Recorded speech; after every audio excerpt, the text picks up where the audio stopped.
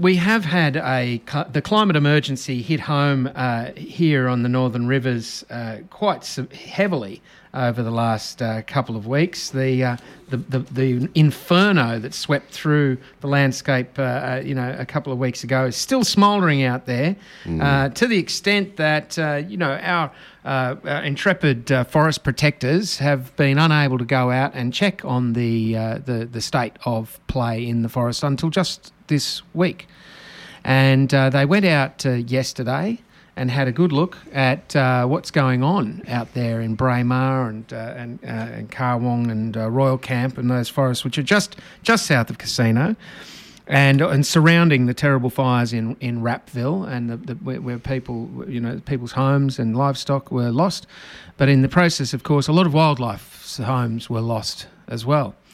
So we have been following that story, and we had an email from Dylan Pugh, who's a renowned environmentalist and Order of Australia medalist, as we know.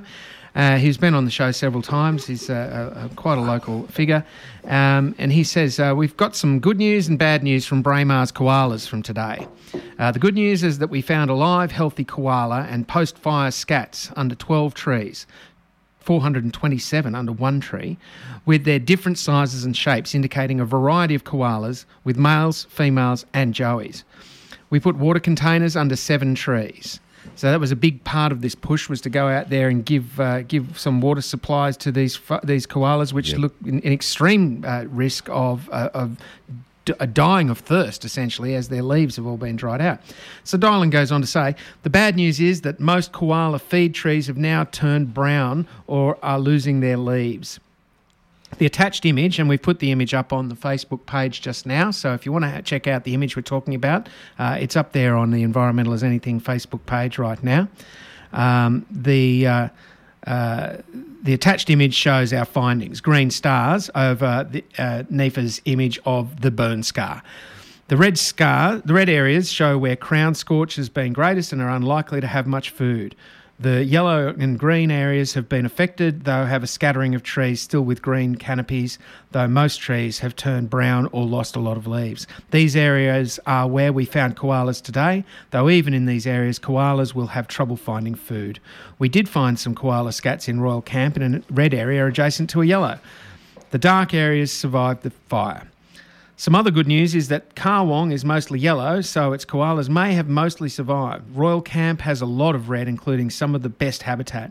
We still haven't found any dead koalas, though it's hard to believe there hasn't been a lot lost. The surviving koalas are in real trouble, particularly when they will remain so until we get some rain and a new flush of growth. So some mixed story there for the koalas of the Northern Rivers in one of their last remaining strongholds of the Braemar, Karwong and Royal Camp State Forest just south of Casino. That is so hard, isn't it? That's such a problem. And we couldn't even get in there to look. No. Because the OH&S and people going out into a fire zone, and they didn't want people wandering around causing other risks and problems and risking themselves even. No. So everyone's been sort of shut out, but we know that the animals will be dying out there. Absolutely, and we also know that they continue to be under threat from the logging operation, which has been planned there to destroy their habitat.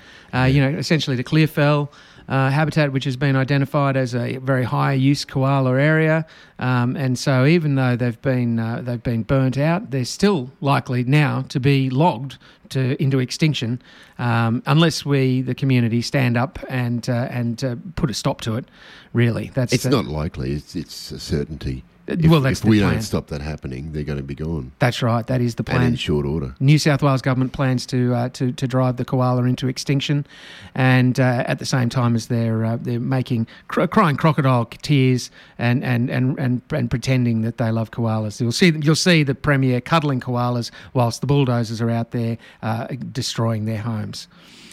Yes, and there's always so much spin. We had last year before maybe, this big piece of forest out towards Mount Barney gifted to the koalas as a habitat, but it's in such a terrible state of habitat value that if you put a koala there, it's going to die. Starve to death. It's just lip service. Yeah. It's of the most cynical form. No.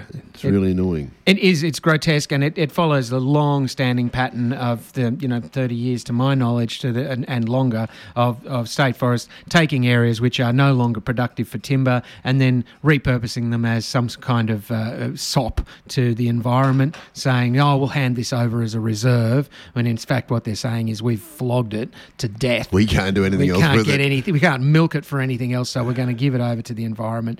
It's a rocky outcrop with nothing growing on it, so we'll call it a reserve, or that's the standard procedure for the forestry in New South Wales, unfortunately, and the Berejiklian government is following that form very closely.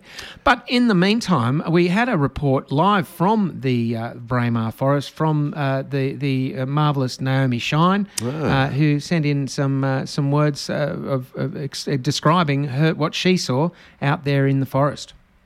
You're with Naomi Shine in the Braemar State Forest, south of Casino, on Friday the 25th of October 2019. I've come with the Northeast Forest Alliance to do some wildlife surveys, basically looking for scat, koala scat, other wildlife evidence in the burnt-out areas.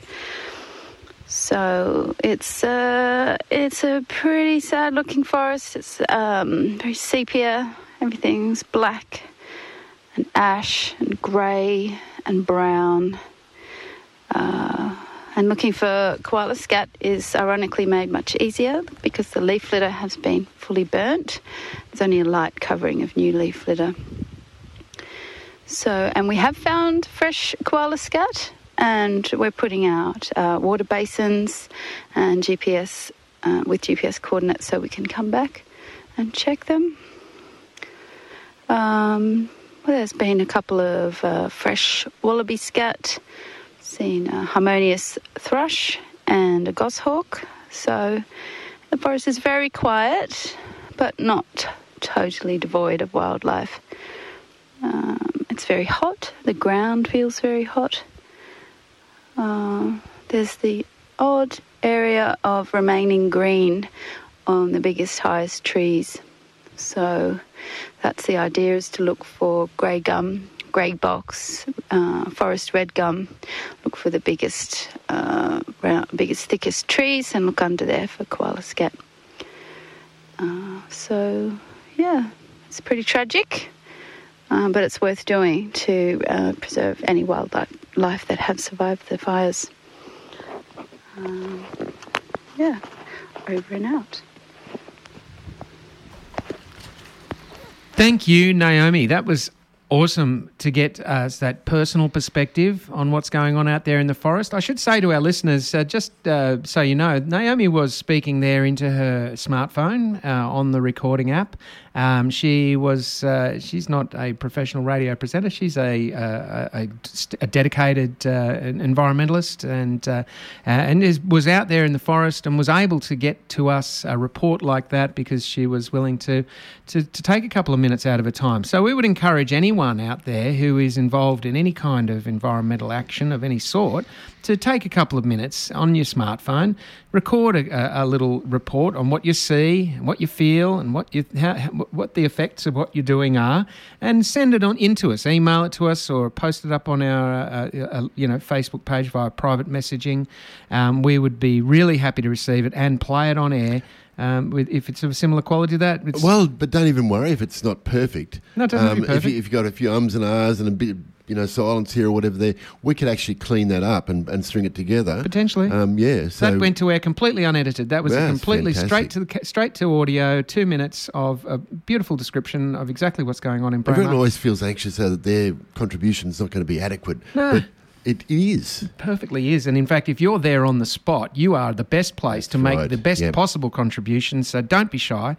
Please do. Take a leaf out of Naomi Shine's book and send us something. Should say Naomi is the Secretary of the Environment Centre, and the Environment Centre are at this moment down there with a working bee going on at the Lismore Environment Centre. There is a working bee to clean up some of the back rooms at the centre to make it an even more functional space for everybody to come and use as a resource. So anybody who is supportive of the Environment Centre, who wants to contribute, today's a good day to go down there and get involved in that working bee right now at the Transit Centre in Lismore. They do a great job too, and they are reforesting the riverbank and so on as well. Oh, marvellous, the plantings that they've done down there. Absolutely beautiful. Yep, and it was becoming quite a dive in Molesworth Street, the transit centre, when it was sort of left unoccupied. And so now they've rejuvenated it. They give out information. They even do some ticket bookings. Yep.